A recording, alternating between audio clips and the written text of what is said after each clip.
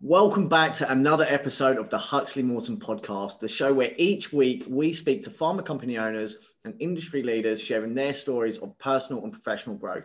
This week, I'm joined again by my co-host, Adam Walker, and a good man that we've just been talking to very briefly off air, Rob Nauman, the managing director of JBS Ventures. Rob, Adam, welcome back to the show. Yeah, thank you both for having me on. It's a real honor and a privilege to be a part of the broadcast, and I look forward to our discussion today. Fantastic. Well, look, Rob, I've given you a little bit of an introduction there, but I guess just before we kicked off, you mentioned that there's a bit of a relationship between the organisations that you are involved with, JBS and various other ventures that your name can be accredited to. So, look, give us a more detailed overview of you, your role, your company, and what you guys are doing as JBS and the group, as it may be. Great. Well, many people may know me with my time in biopharma and my previous organization's name of Biopharma Advisors. When I left GlaxoSmithKline in 2002, I started an independent consulting firm with the idea of building a network of independent or small consultancies that would work together and bring the power and the experience and the intelligence that the big firms do, but at a price point, small, medium, and new upstart life science companies could afford because, you know, McKinsey and BCG and the others are quite expensive. Mm-hmm.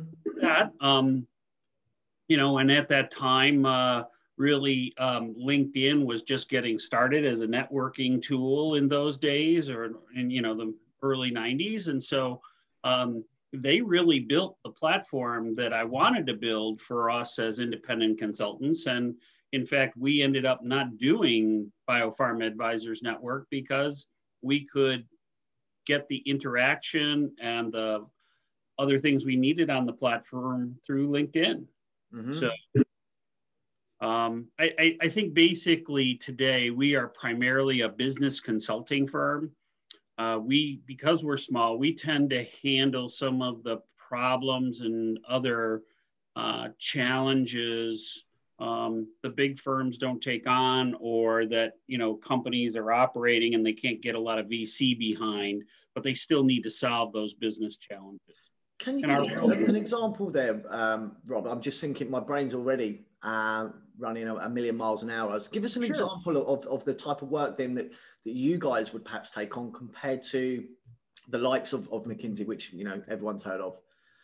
Well, I've got currently a third party that is in the clinical trial recruiting space at the moment, and they have a unique process. It's been in play for them for about 3 to 5 years, but they're having trouble scaling it. They're having trouble understanding the metrics behind it.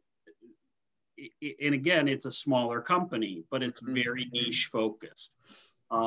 We're in there right now. We've done some stakeholder interviews. We've put some things together, and we've redesigned a streamlined business process that we know will save time, will save money, and ensure referrals lead to randomizations later on.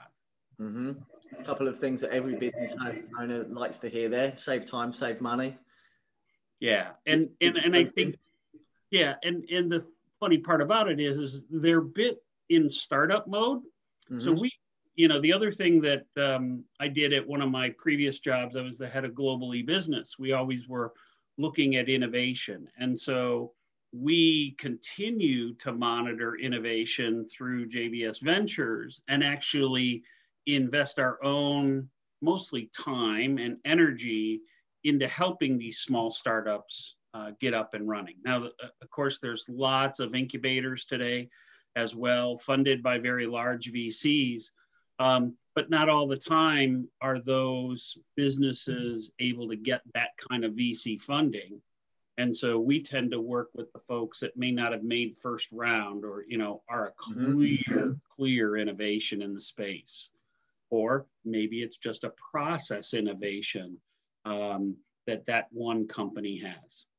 Are you going out looking for that business, Robert, or is it more a case of through your professional and existing network that people are coming to you and asking you for solutions or support with some of the challenges that they're experiencing?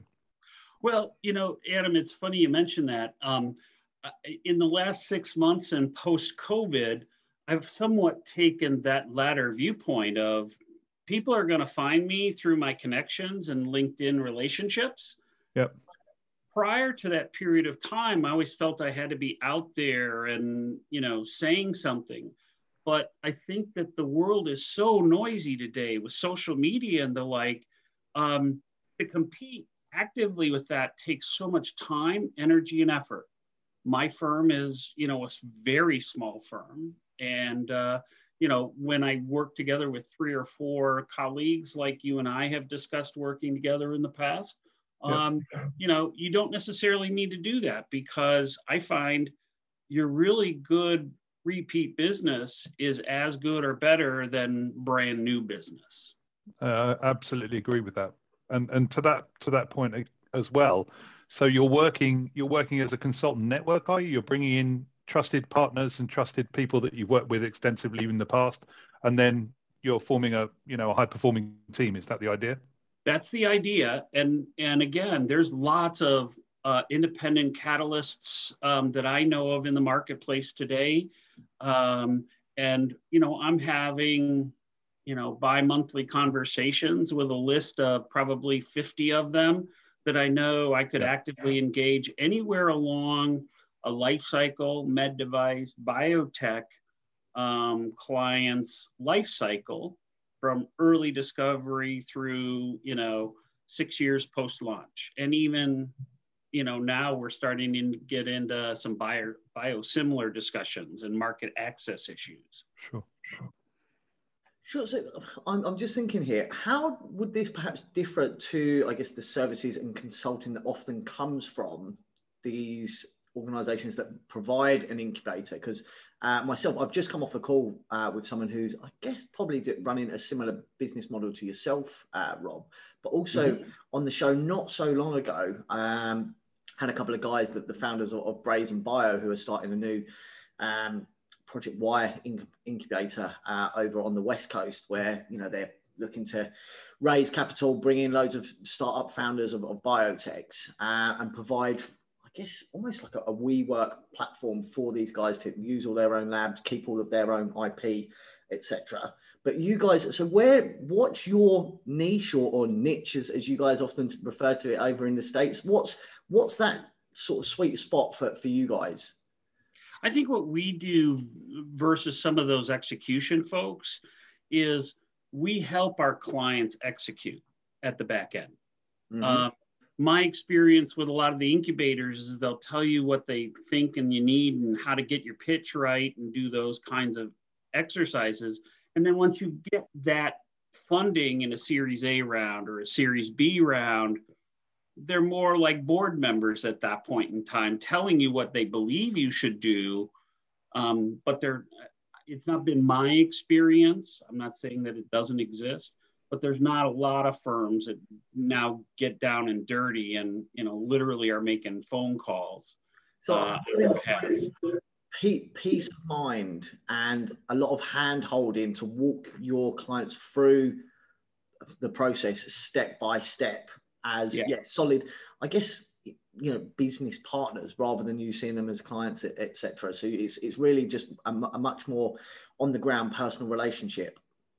It is, but I think the other piece is, we all see innovation taking place in lots of different ways, but because there's so much capital on the sidelines today, deploying that tends to get deployed to bigger,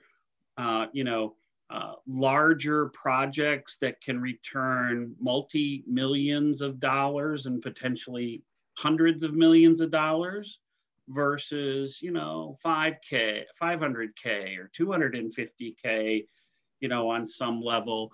Those don't tend to get as much of the funding aspects of it unless it's a technology. Lots of people are investing in technology.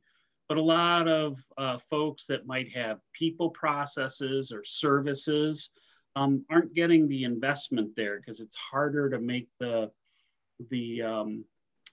transition to a buyout, so to speak, down the line. So those VCs are less attracted to that. Mm-hmm. So look, Rob, it sounds like you've got, an interesting business model there and an interesting way of doing it and holding hands with your clients along the way. But look, I guess for those that are listening in and perhaps not watching the YouTube version here, I guess that Adam and I can see that there's a few grey hairs on that experienced head of yours. You're so kind. You can see all three of them, in other words, right? Looking good, Rob, and I'll be following your footsteps on that front, I can assure you. But look, tell us about how you got into this, because nobody ends up becoming, a trusted partner, taking, advice from people to this level to help them expand and scale their businesses, unless you've often been there, done it. So talk us through your background and how you even got into the world of consulting and pharmaceuticals in the Sure. first place. Well, and I think this is great advice I give a lot of people I mentor to, which is another valued service we bring to many of our clients, right? First and foremost, I say that today, life tends to be a series of, I used to say 3 to 5 year events. I know believe it's more like 12 to 24 month events, and you're shifting, or you're having to be agile and move around. I think the other piece for me is I've always tried to look at the skills that I possess. How can, in the things I'm doing, strengthen those skills, but more importantly, build on and learn from my weaknesses that I have. Can I mentor with somebody else that might help me improve my weaknesses? So it's a constant learning as well. I think sometimes today, folks have challenges with that, with time management and things like that, that it becomes difficult for them to invest in themselves. So with those kinds of things in mind, realizing it, I think the word that comes to my mind is, adaptable, agile. I mean, in fact, most search organizations today tend to look for examples of people who have had agile business situations and how they've adapted themselves in those agilely to be successful in those situations as a predictor of future success. So keep in mind that over my career, I've been very fortunate. I started out of university as a pharmaceutical sales representative carrying a bag. And after a year, I experienced my first of probably 5 different corporate cutbacks. And so I felt myself, because I was one of the last ones hired by this company, being one of the first ones to be potentially let go, or I could accept a transfer to another city. So why did you start there? Pharmaceutical sales rep. Look, I know it can be a lucrative job, when we're ever recruiting in that space. There's, the big figures being thrown around, but why did you, how and why did you start there? Well, throughout university training, I got a business degree, and at the end of the day, I had a lot of people, including my dad, who was a public accountant at the time, say to me, "Hey, these people in pharma, they make pretty good incomes, and they don't need to worry about shifting jobs as often as you think." And, I think he'd be a good sales rep. And so I had pursued job interviews with pharmaceutical companies as early as my junior year in university, and it ended up miraculously getting hired prior to my graduation date from university. So I had a job in the bag way back when. Wow. And how was the life of a pharma sales rep back then? And have you seen it change to what things are now? Yeah, so much better, so much nicer, more relationships, so little regulations that they have today. Today's experience is so different. At the core is still, you're trying to build a trusted relationship with a healthcare professional, and they have to see you as a knowledgeable, experienced individual that isn't just trying to sell them. that you can go toe to toe. Behind my first sales representative work, when I went to work first for Glaxo in 1986, I actually was hired on as a hospital sales representative. And that's where you really learn to think on your feet and bring in reprints and other clinical work. And it's almost like you're talking to them in the practice of medicine more so than in the terms of, selling or something like that. I think that's been very, very difficult for reps to do today, just because there's so much mistrust and distrust of sales representatives. They've got a really bad rap. And I'm not sure that that's warranted. Per se. I was just going to say, do you think that's fairly or unfairly? Because I guess you're always going to get good apples and bad apples in any industry, is my opinion. So yeah, I was just going to say, you feel that that's perhaps a little bit unfairly? Well, again, depends on the perspective. I think there are still people that are selling different things that they believe their sole goal is to sell it to you at all costs. However, the majority of the people I've encountered tend to really be focused on the relationship, but sometimes forget to earn their trust. One of the questions you asked me, I think in our prep work is like, what's one of the books or resource that you can recommend? I'm a huge Seth Godin fan. I don't know how much you guys know about his published works and the like, but in particular, he has a book called Permission. I listened to him. Yeah, and his permission marketing book is great. Why? Because he says, don't assume you've earned the trust of the individual. Give them a reason to listen to you again. But more importantly, ask for that permission to come back and have a conversation with them. That way you'll know you've earned their trust and confidence.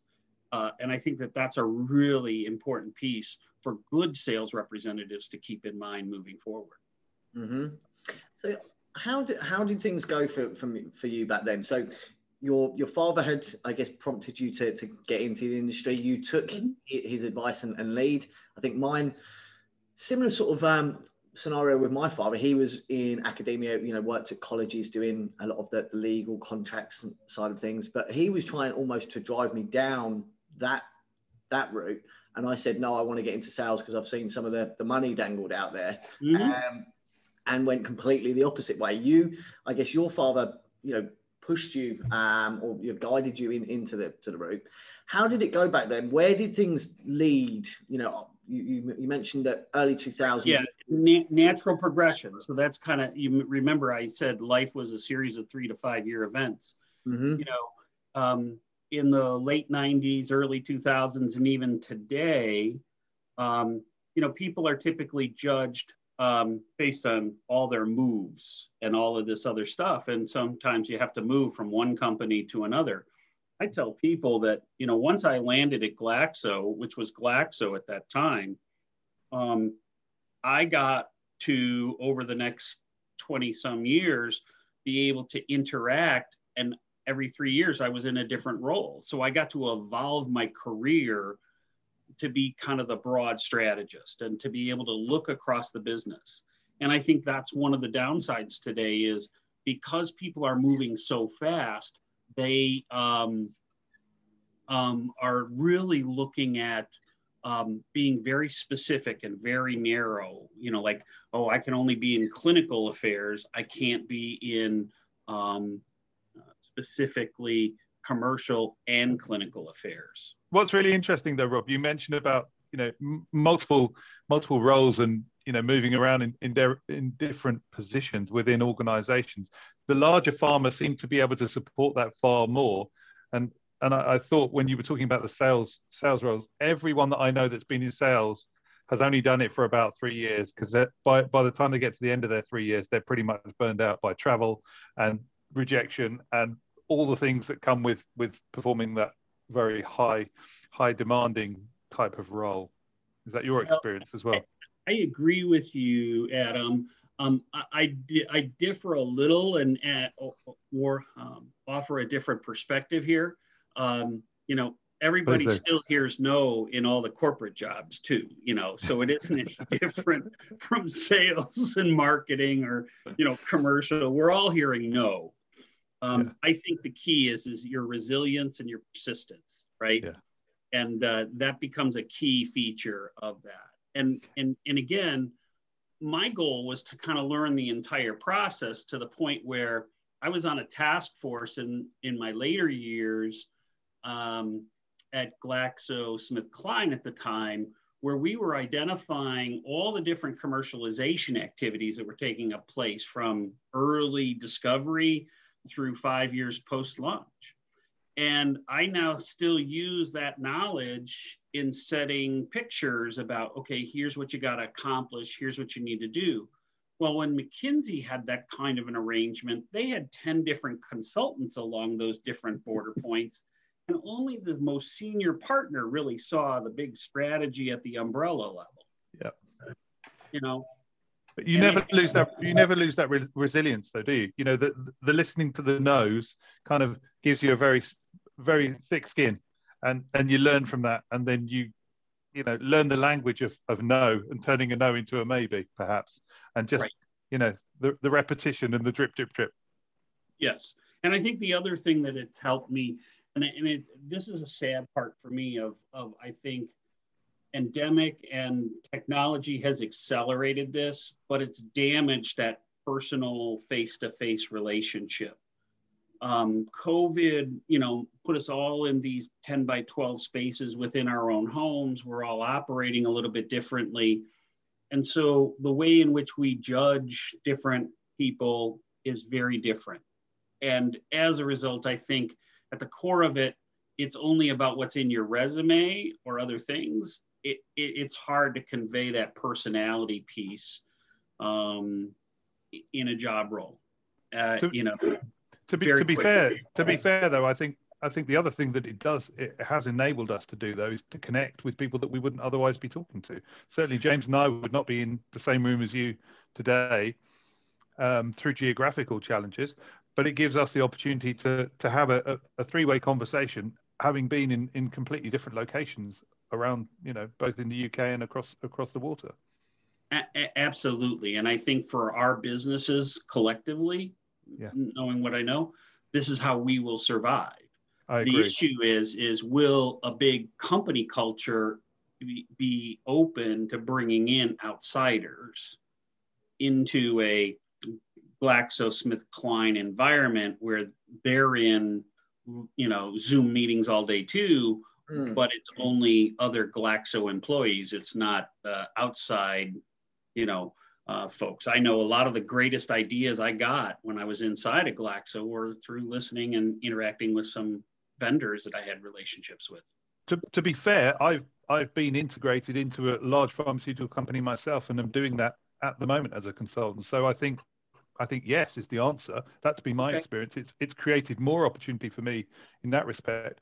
I don't know whether that's been your experience with regards to your consulting opportunities and indeed how much that relies upon the pre-COVID experiences and the professional connections you had. But certainly from my own experience, it's given me far more opportunities actually.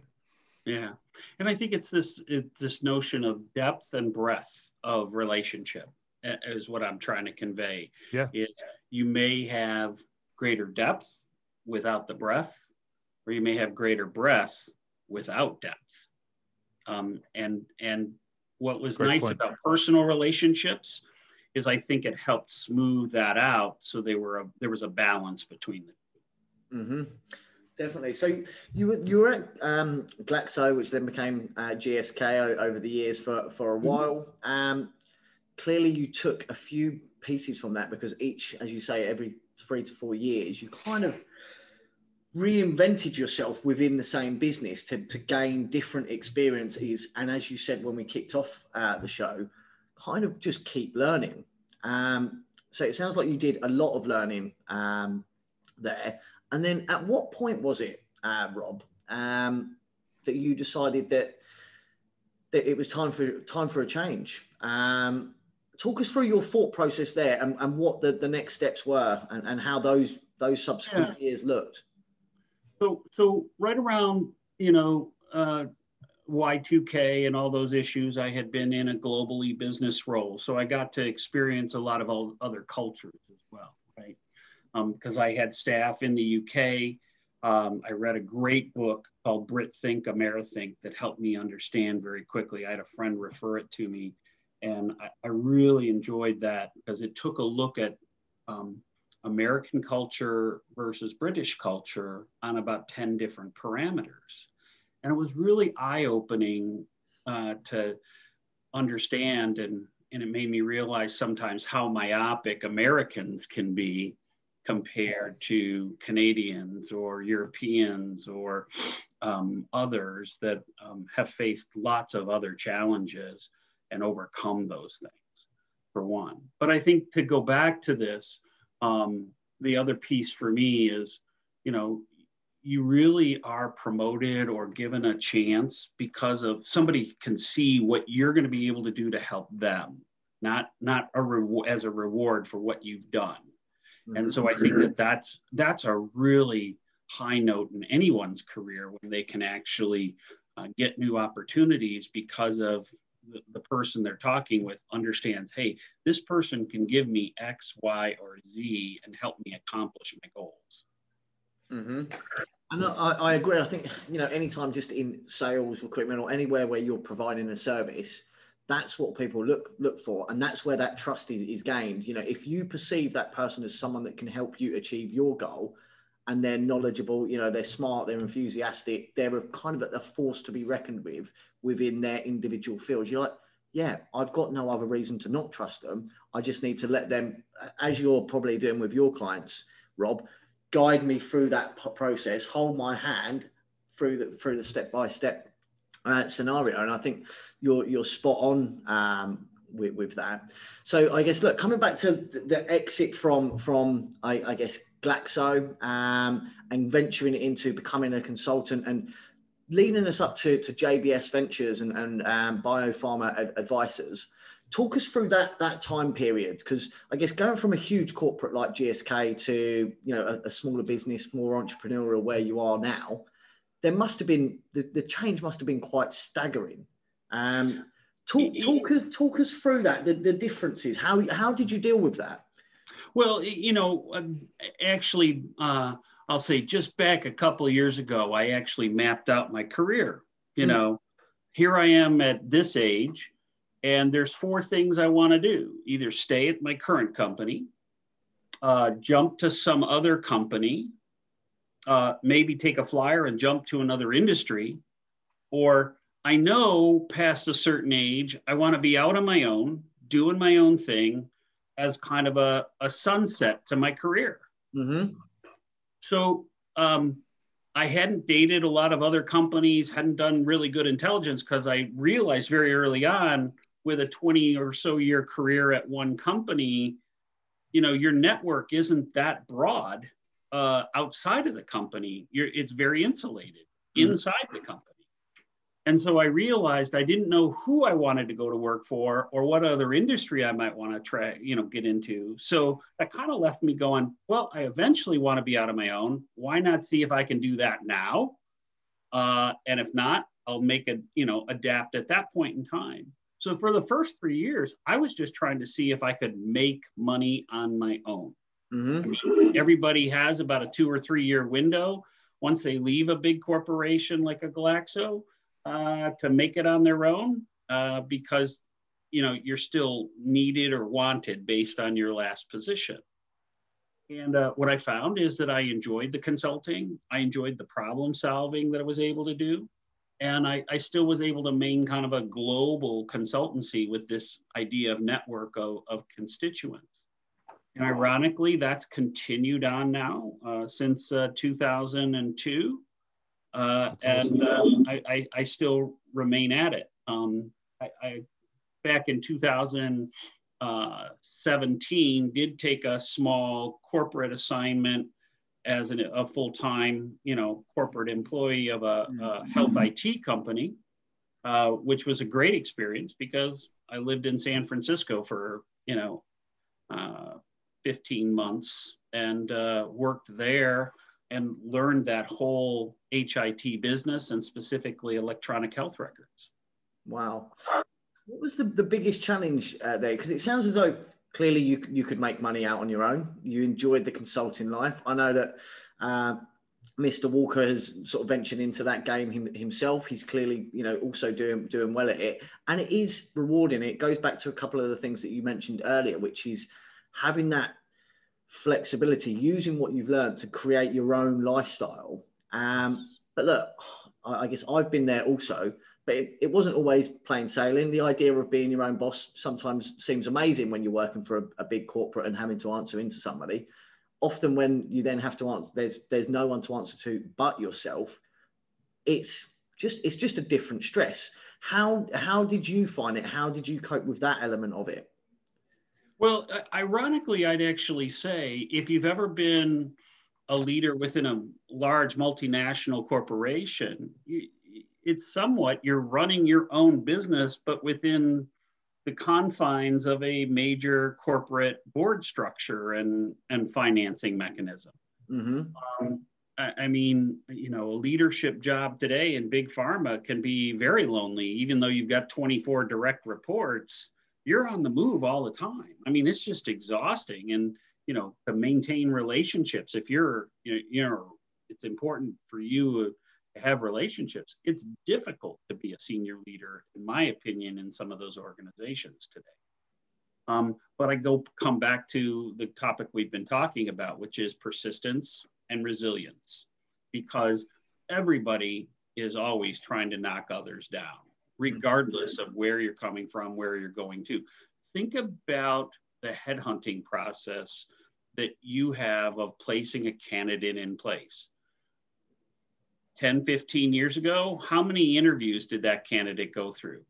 Today, how many interviews does that candidate go through? My understanding is the number of people that and the steps they have to go through just to get hired is so much more than it was 5, 10, 12 years ago.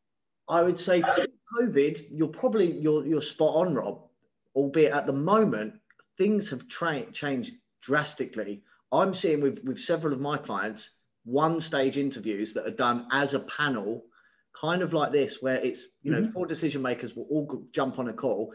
They will just do it straight up because they know the power has switched to the job seeker.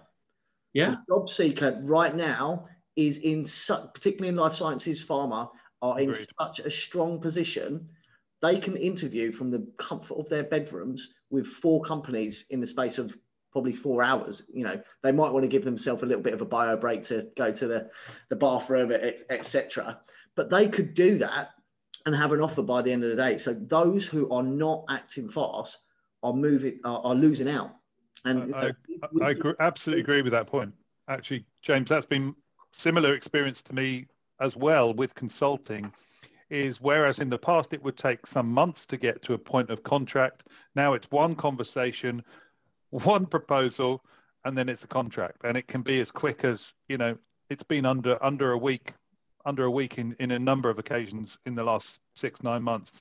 I've never experienced anything like that before. Yeah, that's refreshing. That's a positive outcome then, right? Yeah. Out of this. Yeah. Absolutely.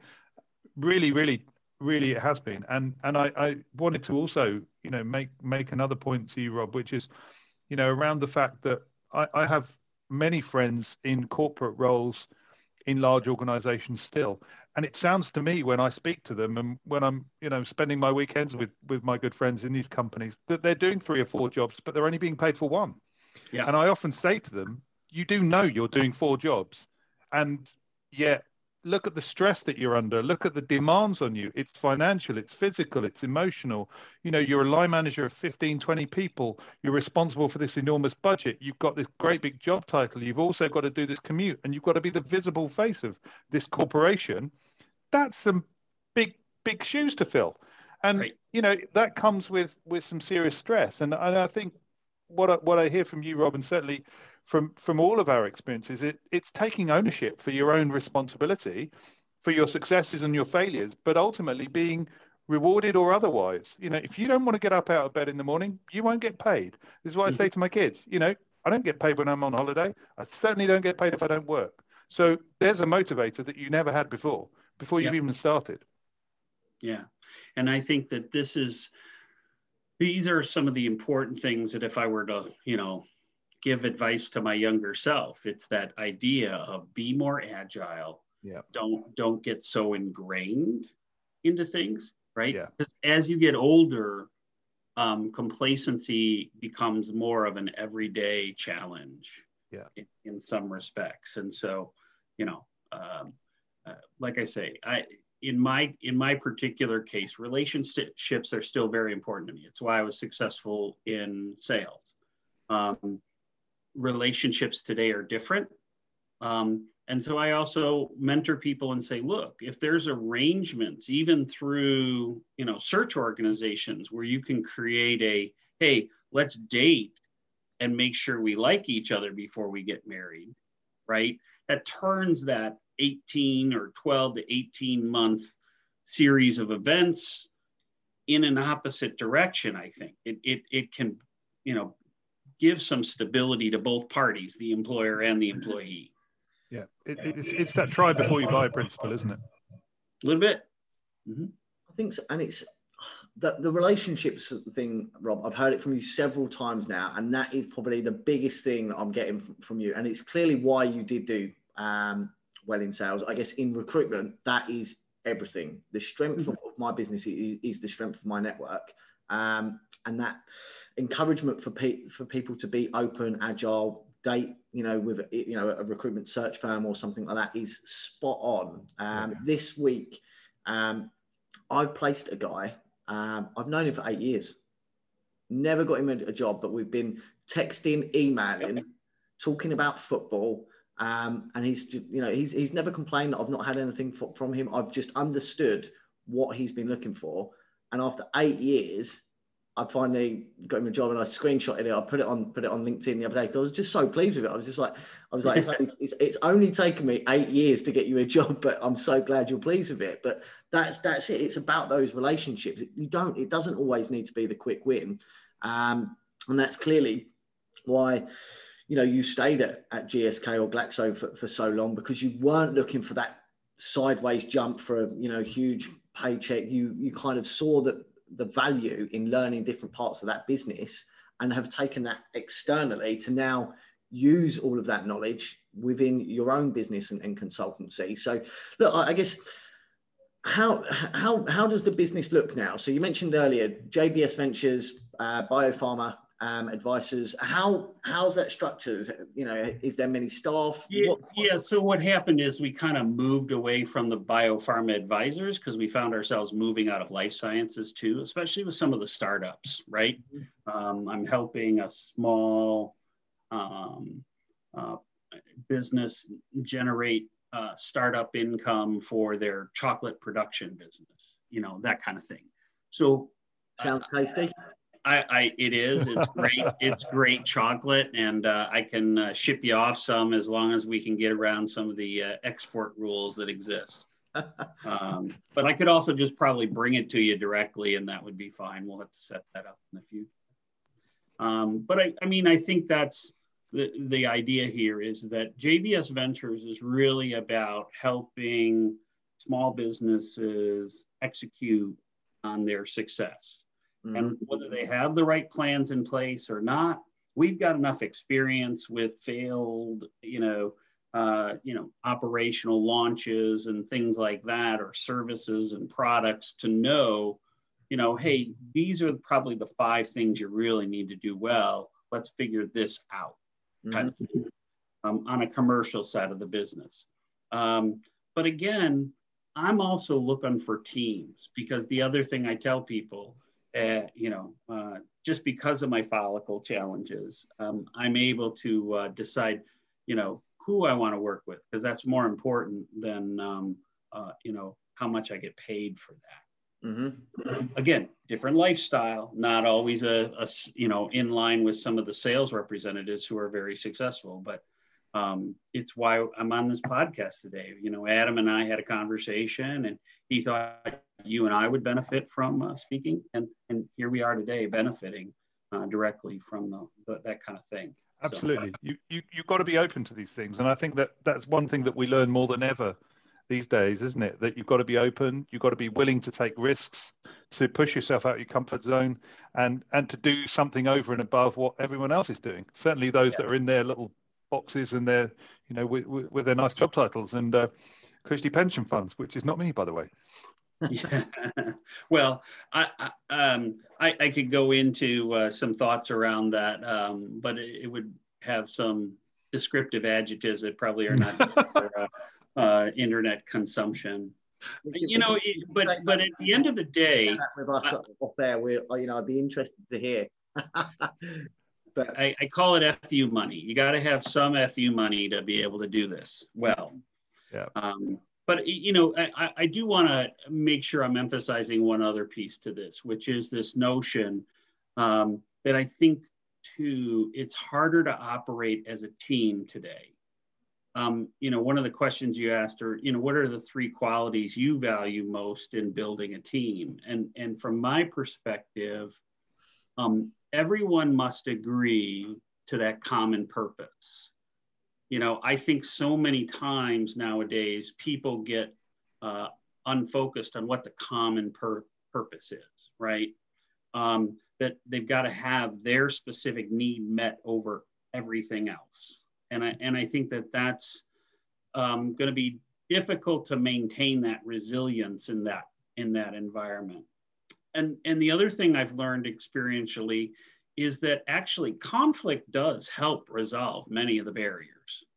Unless you kind of bang away at something and have a mutual respect to solve the problem, you may not really solve problems.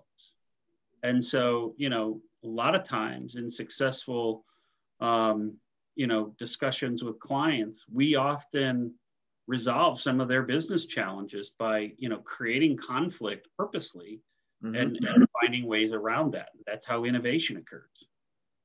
Definitely. Well, it all sounds sort of interesting. I like the way that you work. I love the way that you clearly build relationships, and clearly that's how us 3 are sitting here and talking right now. But look, what's next for both you and for the company as we head on? This year is flying already, but as we head on through 2021 and into 2022. Yeah, I think it's more purposeful and intentional setting. One of the things that I think happens all the time in larger corporations is that you get into this rat race, and that race just keeps getting at a faster pace. And I think, in many respects, to be humanistic about it, I'm wondering if, COVID wasn't the great pace setter to, slow everybody down a little. And, because when you make decisions quickly without some careful thought, you oftentimes don't make good decisions. It's done in the haste of the moment, and it's based on hunches and assumptions.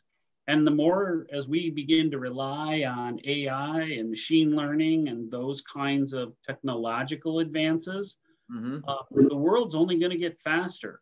And I don't mean to say don't make decisions, because I think that can also grind things to a halt. But there's got to be that balance there. And so just always make sure, you thinking about being a little bit more cynical and skeptical as you're making decisions. It sounds like you're talking to the human touch as much as to the computer interrogation that's happening around around the outside of everything that we're talking about. Yeah, I mean, I think if I think about AI algorithms today that I know are being developed, they're all very good, but they're all still very experimental. Yep. And some of them don't have the consequences fully thought out of what that means down the line. Of course, as you know, Adam, from being in pharma, and I do, our legal and regulatory colleagues, have sleepless nights worrying about all of those things, right? But how do we create the conflict to quickly resolve it so that we're actually finding solutions or, ways to overcome those barriers? Fantastic. Well, look, it'll be interesting to see how that all develops for you and for the business over the next 18 months, Rob. But look, we've come to the point of the show. I have to say that you've beaten us to it on a couple of occasions and upfront answered. So for those of you listening in, I often give our guests a heads up of some of the quick fire questions that we may well fire out to them. Rob has integrated them into the show. He's self-edited here. So look, that's how talented this man is. But we're going to go through them anyway, just so that you've all got them in a very nice, neat format. So, Rob, first question from my end. What is the number or the one piece of advice that you would give to your younger self? We'll see if it makes sense. If I've done this well, you ought to be able to say, well, Rob, I think the one piece of career advice that you'd give to your younger self would be, and my answer should be probably more agile. Like it. It sounds to me like you are pretty agile, Rob. If I'm hearing you correctly, you're a fairly agile bloke. You know that there's flexibility in and around everything that you're doing. I'm married to a wonderful woman over 20 years, and I've learned agile behavior very quickly. It helps. It helps, right? Where you say agile, I say selfless. And James knows what I'm talking about as well. That leads us nicely onto our second one, which is with regards to what's the book that you're currently reading. You did make mention of Seth Godin, and I just had a check because I remember, and I do listen to a lot of pods myself, and Seth Godin, he talked about tribes, didn't he? And, He runs a podcast called Akimbo. So the other, you framed it in terms of book or resource. Let me talk about the explosion of things like this medium here. Yes, let's talk about that. Right. I mean, this is such a tremendous thing. And whether you're using Apple or Spotify or any of the major podcasting capabilities, the other thing that has always been great for me that allows me to be learned is that every morning for the first hour, I get on my iPad and I look through my literature and do quick scans, and with the thought that I would create some kind of social media post or some kind of information share that I could give to a client, to the world at large, or to my networked audience. Now, again, my difficulty is the execution of that capability of translating that outside so that it has some meaning besides, hey, read this. It is time consuming, but to digest that information and then put it against the backdrop of what's happening in the world today is very helpful. And I've learned something here today about how even the job market is changing as a result of COVID. Yeah, that's phenomenal. Most definitely. Well, again, another one that we've touched on already, Rob, and you've clearly built a few teams in your times. But look, the top 3 qualities that you value most, if you were to pinpoint them, as fewer words as possible. So 3 top qualities that you value most when building a team. So somebody that when I was part of Glaxo very early on, it was the phrase was called "work hard, play hard." To tone that down to probably be more politically correct today, take breaks and have fun. When you're crushing something really close and you got tight timelines and you're a small team, or even if you're a large team, you have to take time to celebrate. Mm-hmm. And we only have to think about what's been happening this week in the Olympics and the spotlight that is glaringly shown on mental health. And for anybody who hasn't seen it, here in the States, their HBO is running a series that Michael Phelps, the Olympic gold medalist swimmer, produced on mental health in high-performing athletes. Now imagine if they have mental health challenges, imagine what mental health is in teams within these organizations. So, you know, in order to have a successful team, you've got to, you know, take breaks, have fun, be a family. Fantastic. Wow. I love that, Rob. And by the way, we all have mental health. And that can be good, bad, or indifferent, and it can change from one day or one moment to the next. So I really appreciate you sharing that with us. So moving on to your favorite thing outside of work, when you're not reading up about the industry and when you're not actively engaging with the industry, what is it you do when you are having downtime outside of work, Rob? So it's a huge time consumption, but I am an avid golfer. And at one time I had a handicap of 10. So for those that understand golf, that's not a bad golfer. That's not bad. Unfortunately, that handicap is now doubled and is 20. And that I a few years ago realized that was due to a lack of practice and a lack of consistent implementation. So I've intentionally tried to change that by scheduling one round of golf a week. And it lives under that take breaks and have fun mantra. Well, it also depends on how that goes down with the wife, because it can be very time consuming, as you've mentioned. It can be, and without getting into another deep subject, I would suggest that she's okay with that. or maybe 9 holes twice a week. No, 9 holes is not enough, because if you don't go out and hit the driving range and practice putt in advance, 9 holes just takes that amount of time to warm up and your score goes all to shit. Pardon me. No worries, Rob. We don't mind the occasional curse here on the Huxley Morton podcast. It does not matter. And look, finally, what's your number one golden rule for life and business?